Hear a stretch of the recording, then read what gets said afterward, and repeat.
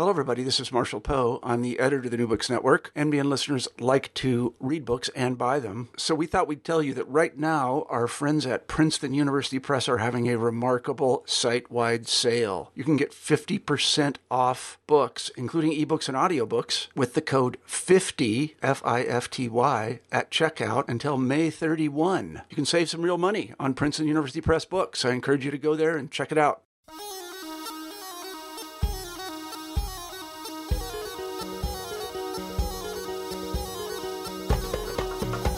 Hello, everybody, and welcome back to New Books in Middle Eastern Studies. I'm James Dorsey, the host of the channel. Today we'll be talking to Samuel Helfand and his book, Compulsion in Religion, Saddam Hussein, Islam, and the Roots of Insurgencies in Iraq. It's a fascinating book that is relevant not only to an understanding of Iraq, the resistance during the rule of Saddam Hussein, and the nature of the primarily religious resistance and insurgencies since the U.S. invasion in 2003 and Saddam Hussein's fall, but also, more fundamentally, to the relationship between the state and religion in autocratic and illiberal countries, something that plays out in multiple countries today, including Saudi Arabia and Pakistan. Samuel Helfand, welcome to the show. Well, thanks for having me. I really appreciate being on. It's a pleasure to have you. I enjoyed your book. Perhaps we can start with you giving us a sense of how you got to studying the Middle East and Iraq in particular. Okay, yeah. So I was in the U.S. Navy. I signed up right out of high school. I guess not really knowing what I was getting into because I signed up in 1998 and then left in 1999, the summer of 1999. Obviously, it was a different world back then. The idea of going into a major war or into the Middle East just simply wasn't on the radar. But of course, things changed during my time in. And in 2003, I found myself on an amphibious assault ship with a bunch of Marines heading towards Iraq for the invasion. I was part of a small intelligence collection team. I did signals intelligence that was sent to that ship. We worked out of a small van that was welded to the back of the deck.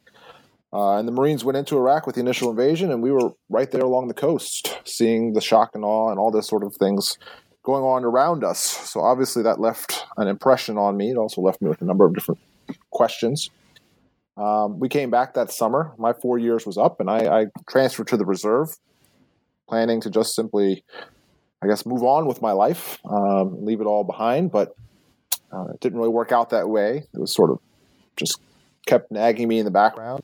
I started studying the Middle East, studying more about it, but going back there on my own, spending more time learning the languages, the history, culture, whatnot. And I began a PhD at Princeton in Near Eastern Studies in 2009. Just about the time, it was right around that time that two sets of Iraqi archives opened up. One was the state archives that were taken by the U.S. military in 2003. And the other was a set of files from the Ba'ath Party secretariat, talking about something in the range of 10 million pages of Arabic files that were taken by Iraqi dissidents in 2003. And in 2009, both sets of these archives opened up. They were a sort of unprecedented source for Middle Eastern history, for recent Middle Eastern history. So it seemed to be fitting that I would dig in, and it all sort of came together. So that's what happened. Well, Iraq is an experience that doesn't leave you very easily. In many ways, correct me if I'm wrong, but while your book is really a study of Iraq and how Saddam Hussein dealt with religion and harnessed it, it also is in a broader sense about religious legitimization of regimes. Yes, that's right. When I began this project, I was really interested in Islamic intellectual history, the way it interplayed in modern politics, and I began looking into that, that subject in these Iraqi records. And what I realized fairly quickly was that there weren't really any good theories that sort of explained what I was seeing in the literature. There weren't good theories in the literature that explained what I was seeing in these records.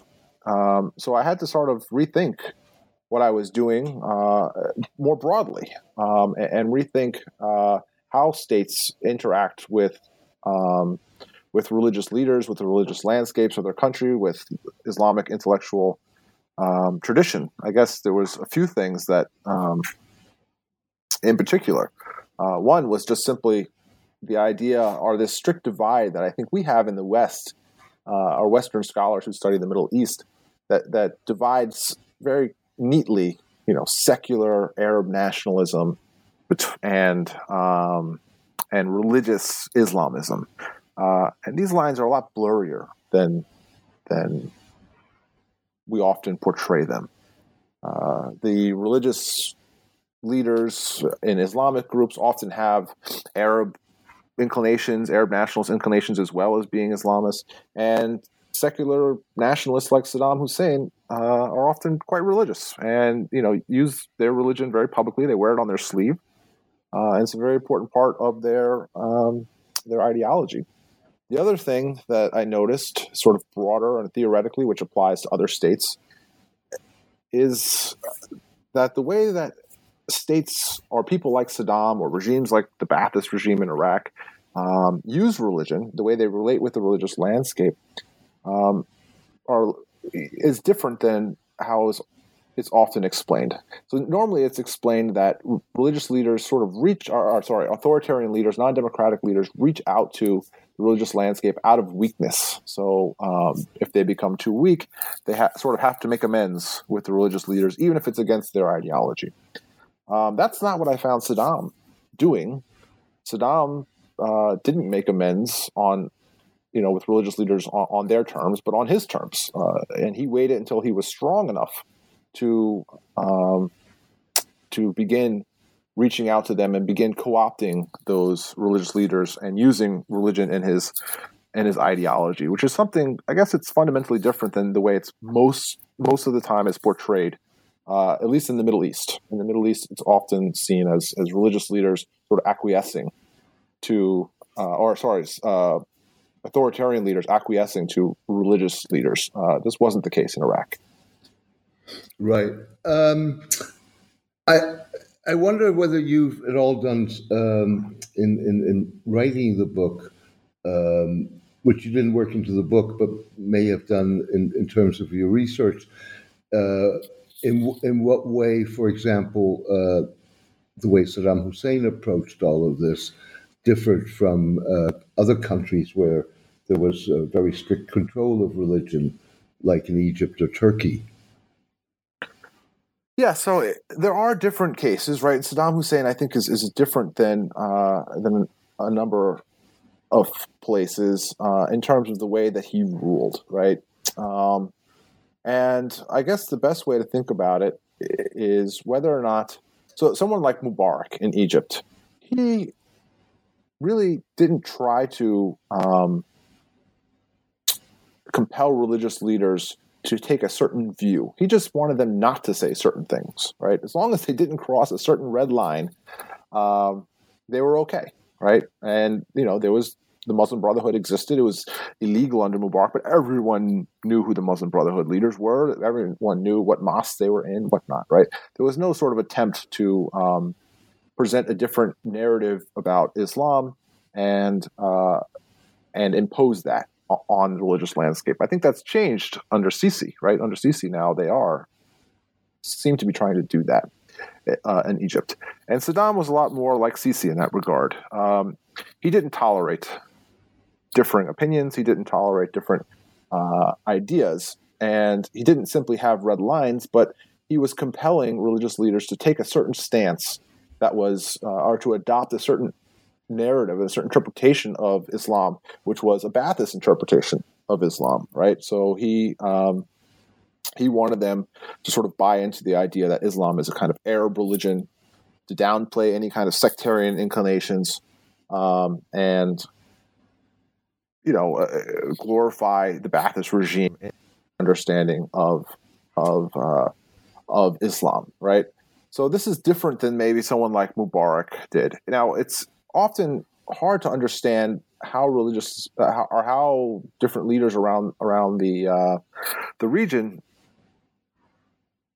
do this, because we just simply don't have the records, right? And in Iraq we do. So there's sort of asymmetry there in trying to do a comparative study. But you can get the general outlines and see that, in some cases, definitely there are, political leaders who try to simply impose red lines that religious leaders can't cross. And in other cases, there are political leaders who try to impose a certain interpretation of Islam and make that the mandatory interpretation. I guess, Turkey under Ataturk probably fell into the latter category with Saddam and Sisi, in that, there were certain interpretations that simply weren't acceptable, and there were, certain interpretations that were the right way. I think Iran probably falls in that category as well under the current regime. I mean, in a lot of ways, that kind of control, which is what Saddam did, but what also the Turks have done and other countries do, is basically by dictating, if not the text of sermons, then in any case the themes of sermons, or the parameters within which sermons have to comply. You see that now being implemented in Pakistan too. Yeah, I think that's right. But it's a lot more, and this is where I think the Iraqi record are revealing. Now, we don't know how much this is the extent in other cases, but I imagine it is. It's a lot more than simply saying, this is what you have to say, right? Because how do you know that they're actually going to say it? And how do you know, and then you get the problem of, if they say it in public, how do you know what they're going to say behind closed doors, right? What religious leaders are going to say behind closed doors. So you end up with this sort of spiraling authoritarianism or totalitarianism or whatever we're going to call it, where you have to not just have certain ideas that you impose on the religious landscape, but you have to alter the religious landscape. You have to make sure you have the right people in the mosques, the right type of religious leader who's willing to sort of toe the line, and you make sure that the wrong type of people aren't in there, right? So if you're trying to not just draw red lines, but actually impose a narrative about religion, you have to make sure that you have the right type of religious leader in the mosque, and this takes time, right? You have to sort of weed out the bad and put in the right people in the right places, and that can't be done immediately. That's a project that takes years, if not decades, to do. But it's critical if you're going to try to control narratives about religion in any country. I guess what I'm trying to get at is, obviously each country is different, and things are done in a specific way, but on more general terms, a lot of this happens maybe not as forcefully and as imposed, or maybe not as harshly as things happened in Iraq, but you have in a lot of countries religious education, where religious officials, imams, and so forth are trained, whether it's Hatib schools in Turkey or Al-Azhar in Cairo. And you have that whole discussion, of course, for example, in Europe about training of imams so that they comply with a broader, more liberal culture. And so I'm wondering whether, what we're talking about with Saddam is one specific application of that. Yeah, yes, I think that's probably right. It comes with Saddam, who was well known for being, quite a tyrant, and he would use force more readily than a lot of other leaders. But I guess you're right. The basic concept is the same. And I think you're right. Hitting on religious education is the right way to do this. This is why it takes so long, because, you really need to, if you really want to have people that are going to toe the line on your interpretation of religion, you have to find them early, and you have to train them and observe them over many years before you can, trust them fully to do this. So it's not just about education, at least in Iraq, and I imagine in other places too. It's not just about education, but it's also about when you have control of these sort of seminaries, whether they are more traditional religious seminaries or if they are universities that happen to have a sort of Islamic law faculty or something like that. You also control who gets into those faculties and who gets into these courses, which is very important too, because it lets you weed out certain people from certain backgrounds who simply won't be able to gain those credentials to present themselves as the sort of religious authority later on. You framed your book and your writing of this history as the Baathification of the religion. And I sort of struggle with the term more because it's to me almost implies an ideological change, whereas we're dealing with texts that are multi-interpretable. So you can interpret them in sectarian ways, you can interpret them in non-sectarian ways, you can interpret them in more literal ways and in less literal ways. Because it seems to me that what this is really about is about political control and about getting out a message, in the case of Saddam, a non-sectarian message, a nationalist message, a message that's supportive of the regime. But it doesn't fundamentally change the ideology of the faith or the theology of the faith, but it more gives it one interpretation within a broad scala of possible interpretations. I guess, you could put it that way. Now, the term Baathification isn't my term. That's a Baathist term that you find in the documents. Tabaith is what they say in Arabic, and it's their sort of, I guess if you want to call it a grand strategy towards ruling the country. That's what it is. That's what they describe as their strategy, which is, to sort of impose Baathism and Baathist ideas on society, right? To Baathize the different social institutions of the country.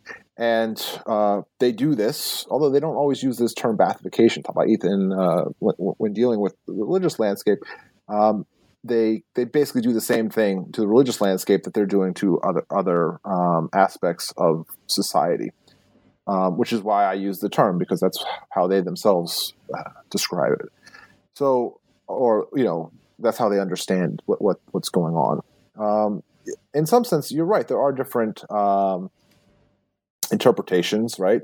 There was never a unified single interpretation of Islam, but the Baathists clearly have their own as well, and it's not an interpretation that was necessarily common, especially maybe it was popular in some sectors of society, but it wasn't sort of common among religious leaders to hold this Baathist view of the religion, which looked at it really as an Arab religion for the Arab people, not as a sort of universal religion. And it's an interpretation of the religion that downplayed large parts of what are typically encompassed by different interpretations of Islam. So sectarian identities, differences in theology or interpretation. It downplays, most elements of Islamic law. So while yes, it is one interpretation among many, it's certainly true that I would say, as a non-Muslim, I'm not here to judge one interpretation or the other, or say this one is right or that one is wrong. I would say it was probably an uncommon interpretation, and this type of Baathification was used to make it into a sort of hegemonic, or to attempt to at least make this into a hegemonic understanding, that this became the standard, the norm for society. That was their project, and that was the project of Baathification of religion, to take something that was maybe existing somewhere along the fringes, and turn it into the dominant sort of normal understanding of Islam. You at one point basically spoke about religion as being one of numerous social institutions, which of course it is. But I'm wondering whether, in the case of certainly the Arab world and a fair number of non-Arab Muslim countries, in some ways, Islam within those social institutions takes on a special position, simply because it's something that a majority of the population adheres to, not only simply in terms of nominal identity, but in terms of daily practice in one way or another. And because Islam is so much, the legal code is so much a way of life rather than simply do's and don'ts. And yes, and so in that sense, whether you're a secular Arab leader or secular Muslim leader, Islam and religion is something you have to deal with and take into account and factor in how you do things and what you do in ways, for example, that Western secular governments and societies don't have to. To some extent, I think it's a difference. It's not a difference in kind, I would say, in the West, at least up until recently. Maybe now, these days, religion is playing a much smaller role, especially in Western Europe. But traditionally, I mean, if you look at the classic works on totalitarianism and authoritarianism in Europe, they all had to also deal with this religious issue. Now, I agree that this is something that's probably amplified in the Middle East. But it's a difference in scale as opposed to a difference in kind, at least from the mid-20th century and earlier in Europe. I mean, when the Soviets attempted to impose a sort of atheist ideology on Russia, they couldn't do it. It was really difficult for them to do. That was one of the most difficult parts of their project. The same with the Nazis. I mean, I have a few quotes in there in the beginning dealing with different type of regimes all over the world that had to confront this issue. And I think there's a few things about religion in general, which Islam certainly falls into this category, that make it difficult for authoritarian rulers. One, it's a different type of authority that's outside the scope of the state, right? So it's not political authority, it's a religious authority, and some people are going to follow religious authority, rather than political authority. This is a problem if you want to be the only game in town as an authoritarian ruler. Religion is often transnational as well, right? So there is no Treaty of Westphalia kind of thing, as there are for political leaders, right? Where each state is sovereign and the laws are decided within those borders of that sovereign state. You could be in Iraq and your religious leadership is, the Ayatollah you're following is in Iran, right? So then it's very difficult for a political leader to sort of control what's going on in the neighboring state. This is the same thing that European leaders dealt with, right? So, you're in Poland, but the Pope is in Rome, and you have to deal with that somehow. And it's very difficult to deal with that because many of the tools in your toolkit simply don't work when you start talking in transnational terms, right? You can't simply arrest them. They're not in your country.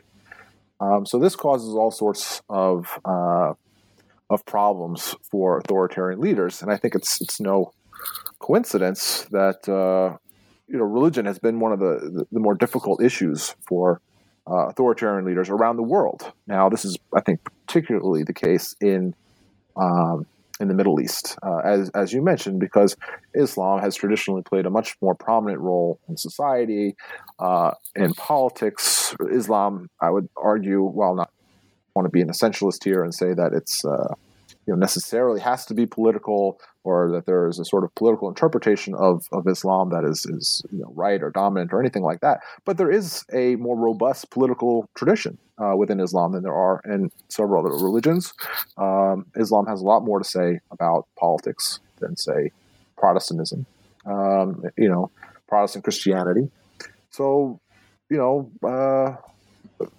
leaders in the Arab world and the Muslim world more generally have had to deal with this. And they've had to incorporate it into their ideologies in some ways. It's a central element, I would say, of basically any political ideology in the Middle East is going to be the religious question in a way that simply is not in the West. And that's compounded, of course, by, particularly in the Middle East, by, on the one hand, that as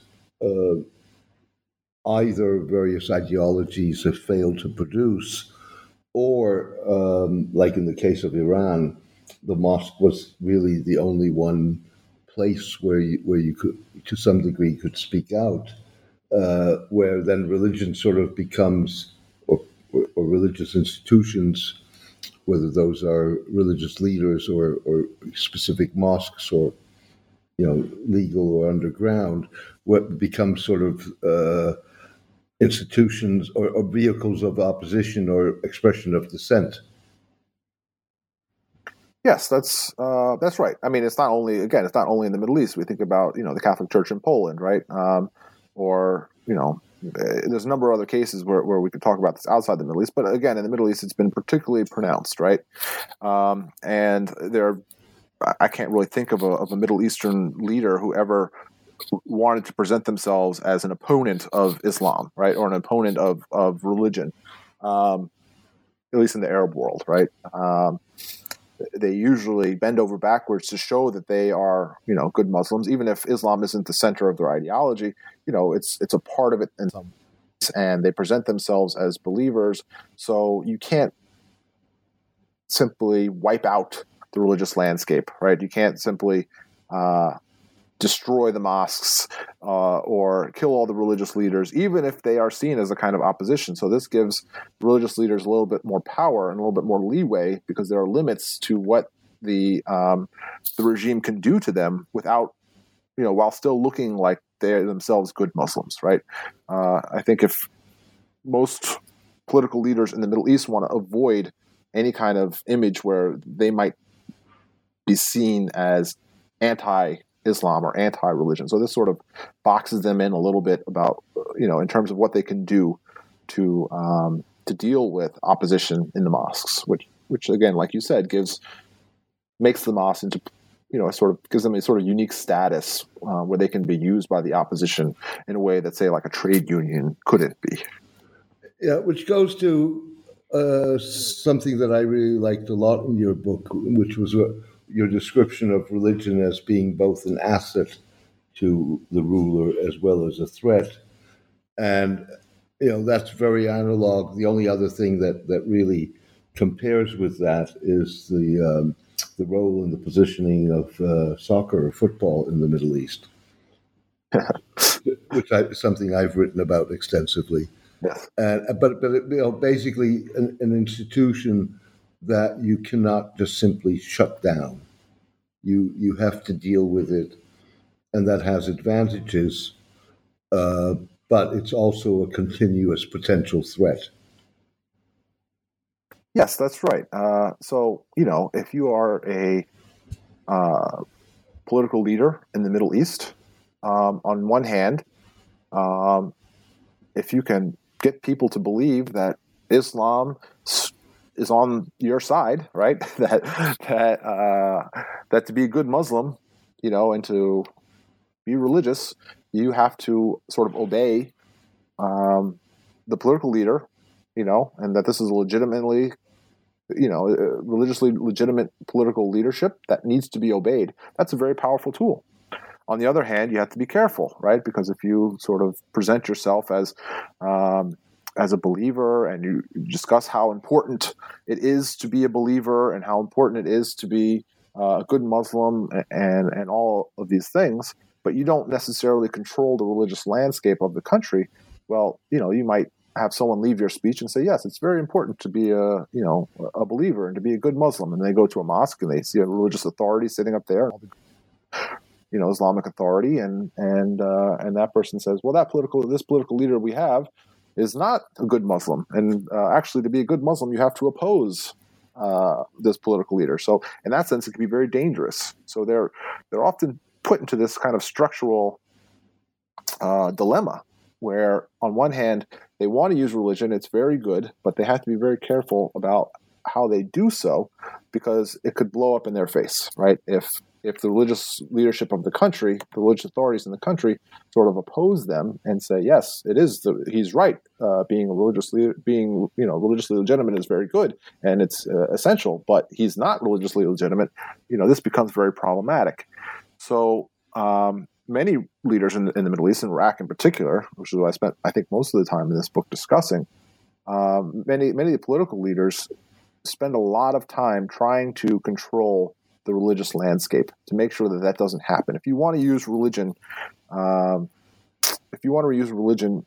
actively in your political ideology and you're an authoritarian leader, the most important thing to do, more than simply making the right speeches or using the right terms, which is often what scholarship focuses on, Western scholarship, because that's what we have access to.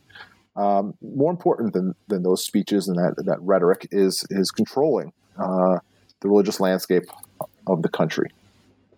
Which really takes us to another part of your book where you talk about the evolving relationship, if you will, between Iraq and the regime in Iraq and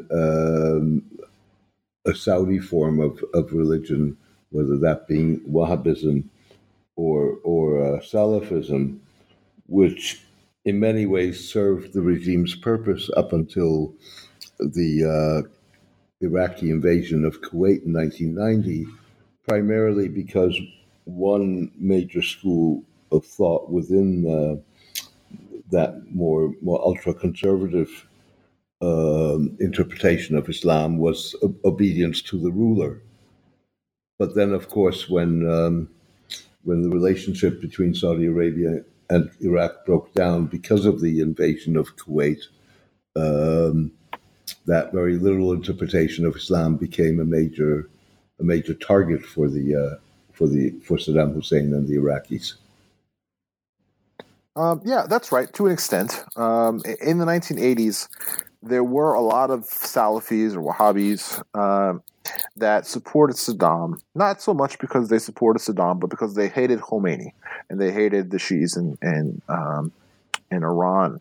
Or they were sponsored by Saudi Arabia, who felt threatened by the Iranian regime and the Iranian Revolution. And the Ba'athists had an interesting take on this. On one hand, they wanted their help; they needed their help, actually, and they liked all these bad things that they were saying about Iran, these Salafis. On the other hand, they were a bit worried, oftentimes, that these Salafis were going to be too sectarian, and they were going to sort of inflame sectarian tensions inside of Iraq, which would have been a disaster, especially at that time. But at any time, they would have been very problematic. But especially at that time, when you're fighting the Iran-Iraq war, and most of your foot soldiers are Shias, so they took their support. They liked that they were getting support, but you see them discussing, that they need to be careful. Allying with these groups, they have to make clear that, Khomeini is bad and this Iranian Shiism is bad, but there is an authentic and legitimate Shiism that's practiced by Arab Iraqis, and they can't attack that. And you see not so much the international groups that are supporting Saddam during the war, but inside of Iraq, you see religious leaders who have maybe a more hardline inclination towards the Shias, having to skirt that line very carefully. They'll bash Khomeini and bash, everything about Shiism without actually saying Shiism. And then at some point say, well, and of course there is a legitimate Shiism that's practiced by our, Iraqi Arab brothers here. And the regime was able to, was willing to put up with that until, as you said, 1990, when it became, clear that Saudi Arabia, and by extension, Wahhabis and Salafis, were just an enemy at that point, and they had to do a lot of, I guess you could call it as a euphemism, housekeeping, where they cleaned up a lot of these Salafi mosques, and they weeded out a lot of Salafi and Wahhabi leaders that had made their way into the sort of regime's institutions throughout the 1980s. They went through and sort of purged all those people in 1990, 1991. As you were going through the Iraqi archives, did you see any discussion of how Salafis responded after 1990? Were there covert efforts by the Saudis, or was the ability of the regime to cut them out fairly absolute? So it's interesting. No, the regime couldn't cut them out, absolutely. And these are documents of a authoritarian regime, so you have to read them in a certain way. They never say, "Oh, yes, of course, the Salafis are actually winning, or not just winning, but they're doing well, and they're gaining in strength." You won't hear them say that. But what you do see them doing in the 1990s is there's a lot more discussion of them having to fight Salafis and having to do anti-Wahhabi operations. And the more they are discussing anti-Wahhabi operations, you sort of get the sense that they're doing that for a reason, and the reason is that Wahhabis are sort of gaining strength underground. There are instances where you see, there's support by Saudi Arabia for these groups. At least the regime is alleging that, in the records, right? They find tape recorders and sermons and things like this being smuggled across the border. You see religious leaders that take refuge in Saudi Arabia. You often find, they're investigating somebody, and his brother was some sort of Wahhabi, and he took refuge in Saudi Arabia, and he's alleged to be, financially helping his bill or something like that. You also see an increase in rhetoric, and I guess when they're training the Baathists in the 1990s, they're trying to tell them,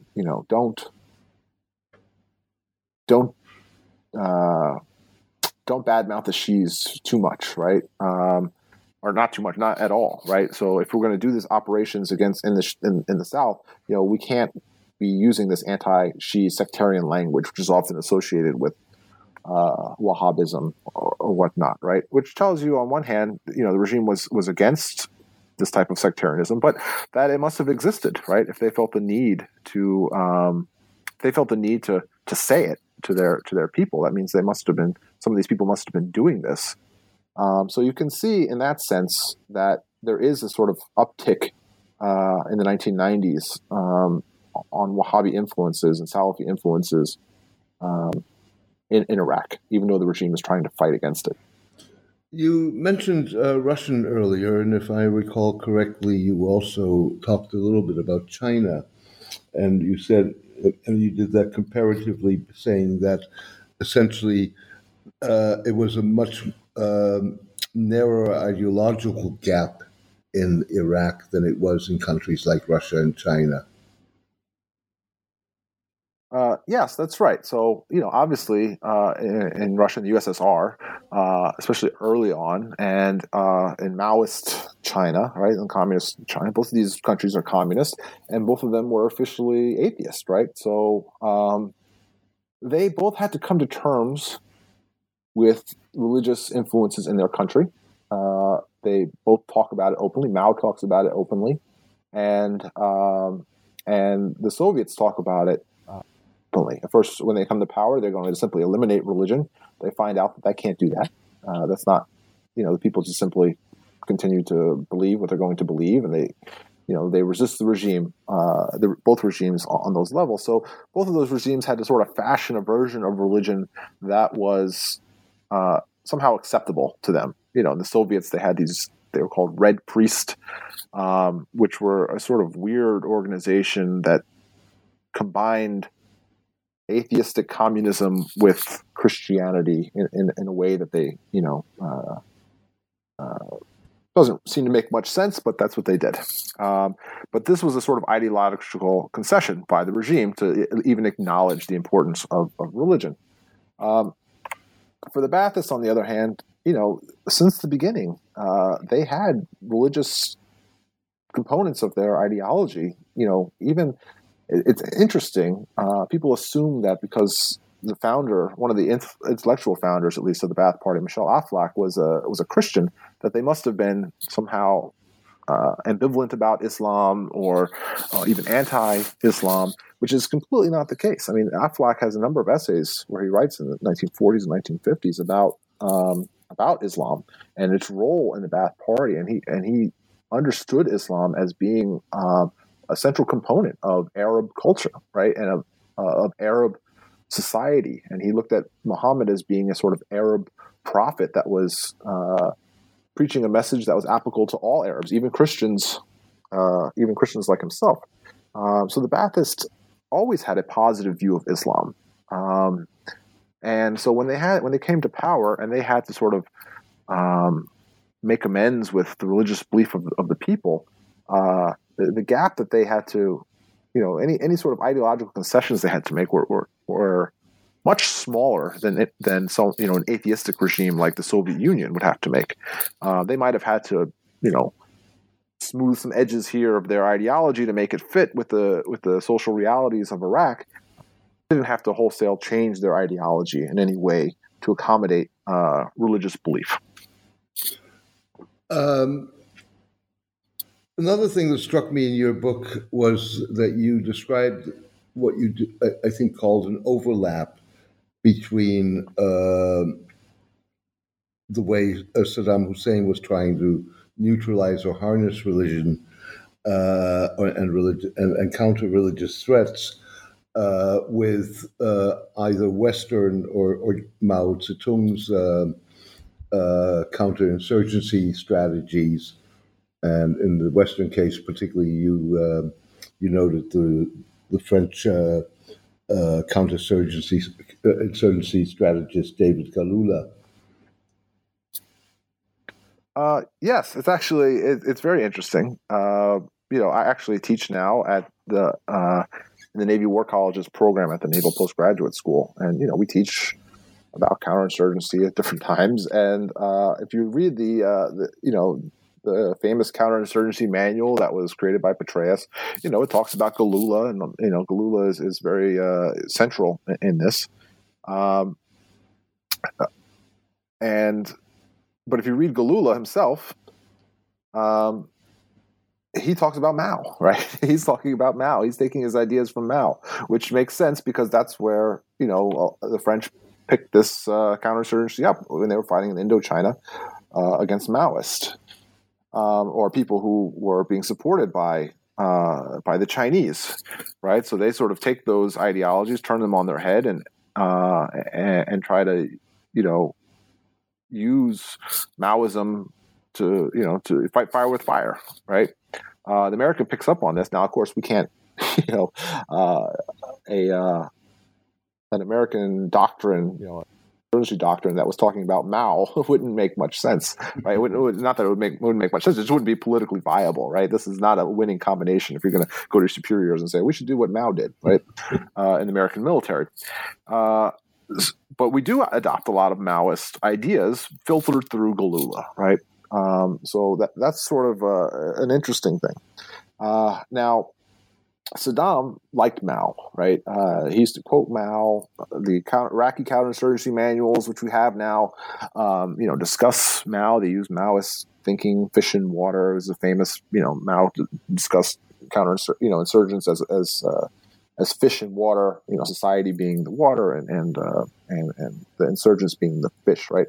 And Saddam used that in the same way that sort of Galula did, right? And by extension, the U.S. is, right? Which is that if you want to catch the insurgents, it's not about fighting them themselves. It's about, transforming society, right? From the ground up, depriving those fish of the water that they need to survive. Now, the U.S. and Saddam Hussein carried out this idea very differently, right? But it's interesting that it was actually based on a lot of the same ideas. So when Saddam wanted to was dealing with insurgents, as he was many times during his presidency,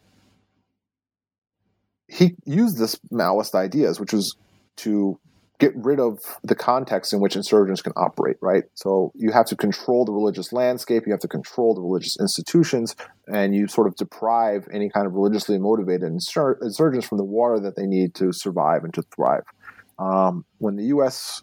adopted its counterinsurgency plan under Petraeus in 2006, it did a lot of the same things, not as violently, not even close to what Saddam did, but the theory was the same, right? That you need to basically create a society and create a social context in which insurgents can't operate. So it's a sort of strange, ironic overlap, I guess, that when the U.S. was applying this counterinsurgency idea, they were applying a lot of the same ideas that Saddam had applied, and they were both getting their ideas from Mao. I want to come back to the beginning of our conversation and, in a sense, to how you got into all of this.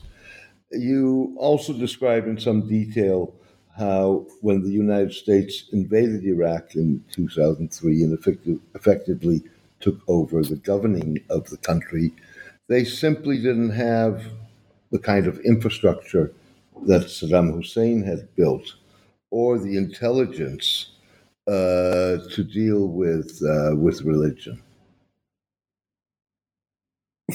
Yes, that's right. I mean, when the U.S. took over Iraq, there was a number of assumptions. It seems to me, and obviously a lot of this is going to have to be played out once U.S. archives from this time open up. But at least from the outside, from what it looks like, the U.S. had a lot of assumptions going into 2003 about Iraq and about the nature of state-society relations in Iraq. That turned out to be false. The idea that Saddam was simply a tyrant who wasn't really exerting any sort of social control, they had lost control over large sections of the population in Iraq, turns out to be false, I think. If you look in the Iraqi archives, he was exerting control, and he had intelligence officers and Baathists on the ground in very robust ways, and that's how he was ruling the country.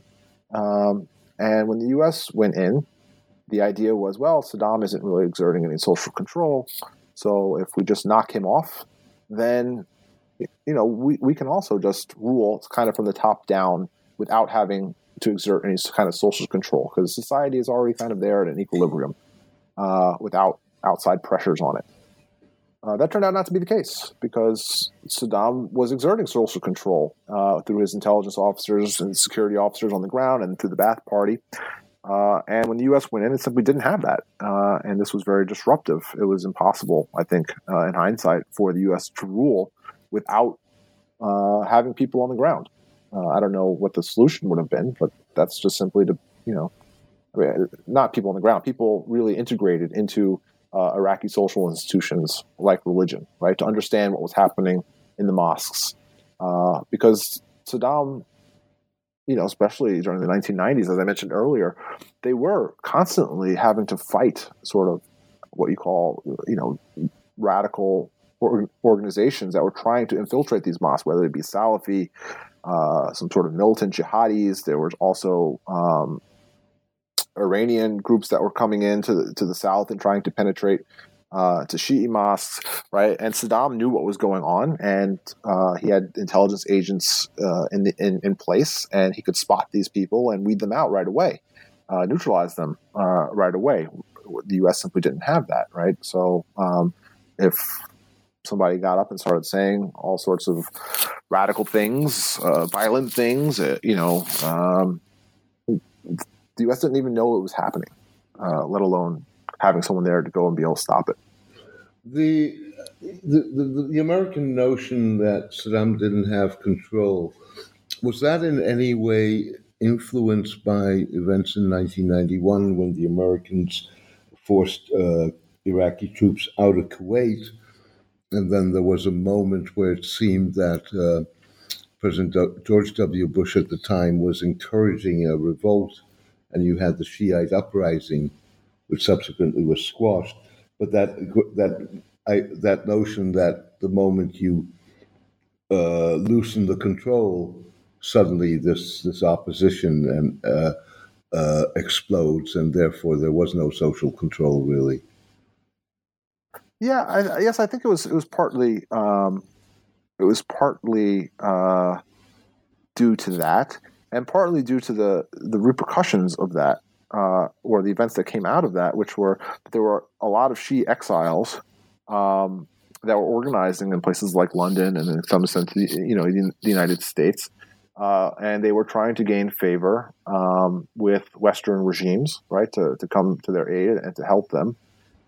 And they presented a narrative of themselves. They presented a narrative of the regime as being very sectarian, but also of not having any sort of influence or control, or being completely illegitimate among, especially the Shia populations in the South. So this narrative, I think, sort of took hold, right? Because the regime wasn't really letting people in to do real research in Iraq on the ground, right? And most people speak to reporters, right, or academics. But this Shia opposition, which did have a certain, I would say, narrative that wasn't necessarily wasn't correct. It wasn't a good narrative of the regime having lost control. They were very influential in shaping Western ideas about Iraq and American ideas about Iraq, because that narrative was very useful for them. But I think it turns out to be wrong. Sam, we could go on for quite some time yet, but we've taken up a lot of your time already. What I'd like to ask you finally is, where do you go from now? What are you working on? So I'm going to stay working with these Iraqi records. Mostly, I just find it fascinating to sort of look behind the curtain.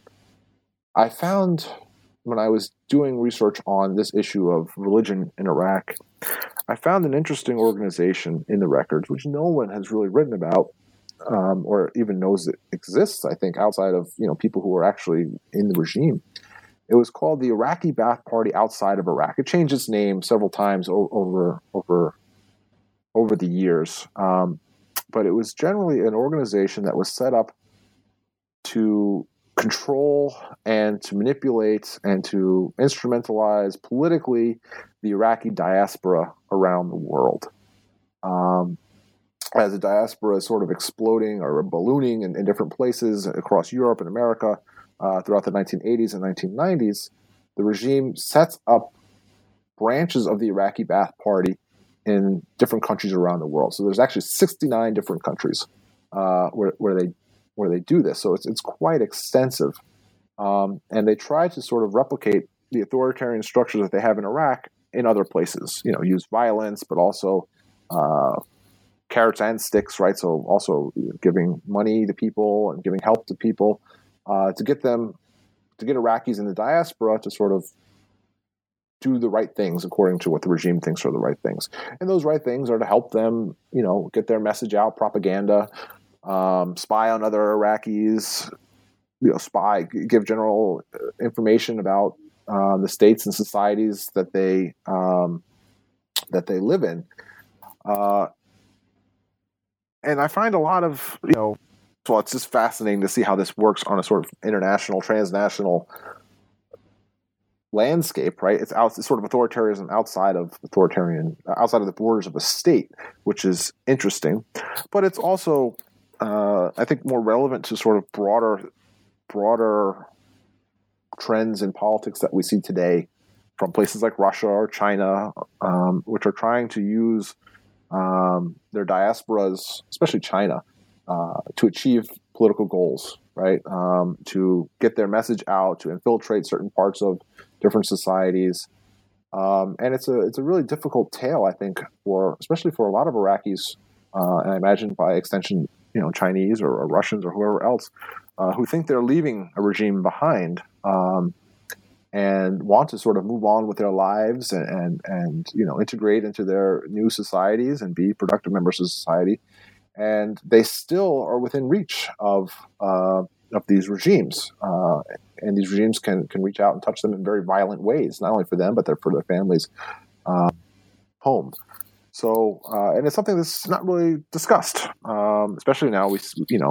Since the Arab Spring broke out, there's been a number of refugees, from the Arab world that have made their way to Europe, and not many, unfortunately, to the United States, but made their way around the world, and we mostly discuss where we worry that there might be terrorists, or we worry, on one hand, there's people who worry about that, from the security aspect, and there are other people who worry about it from the humanitarian aspect. There's people who are drowning in these boats or whatnot.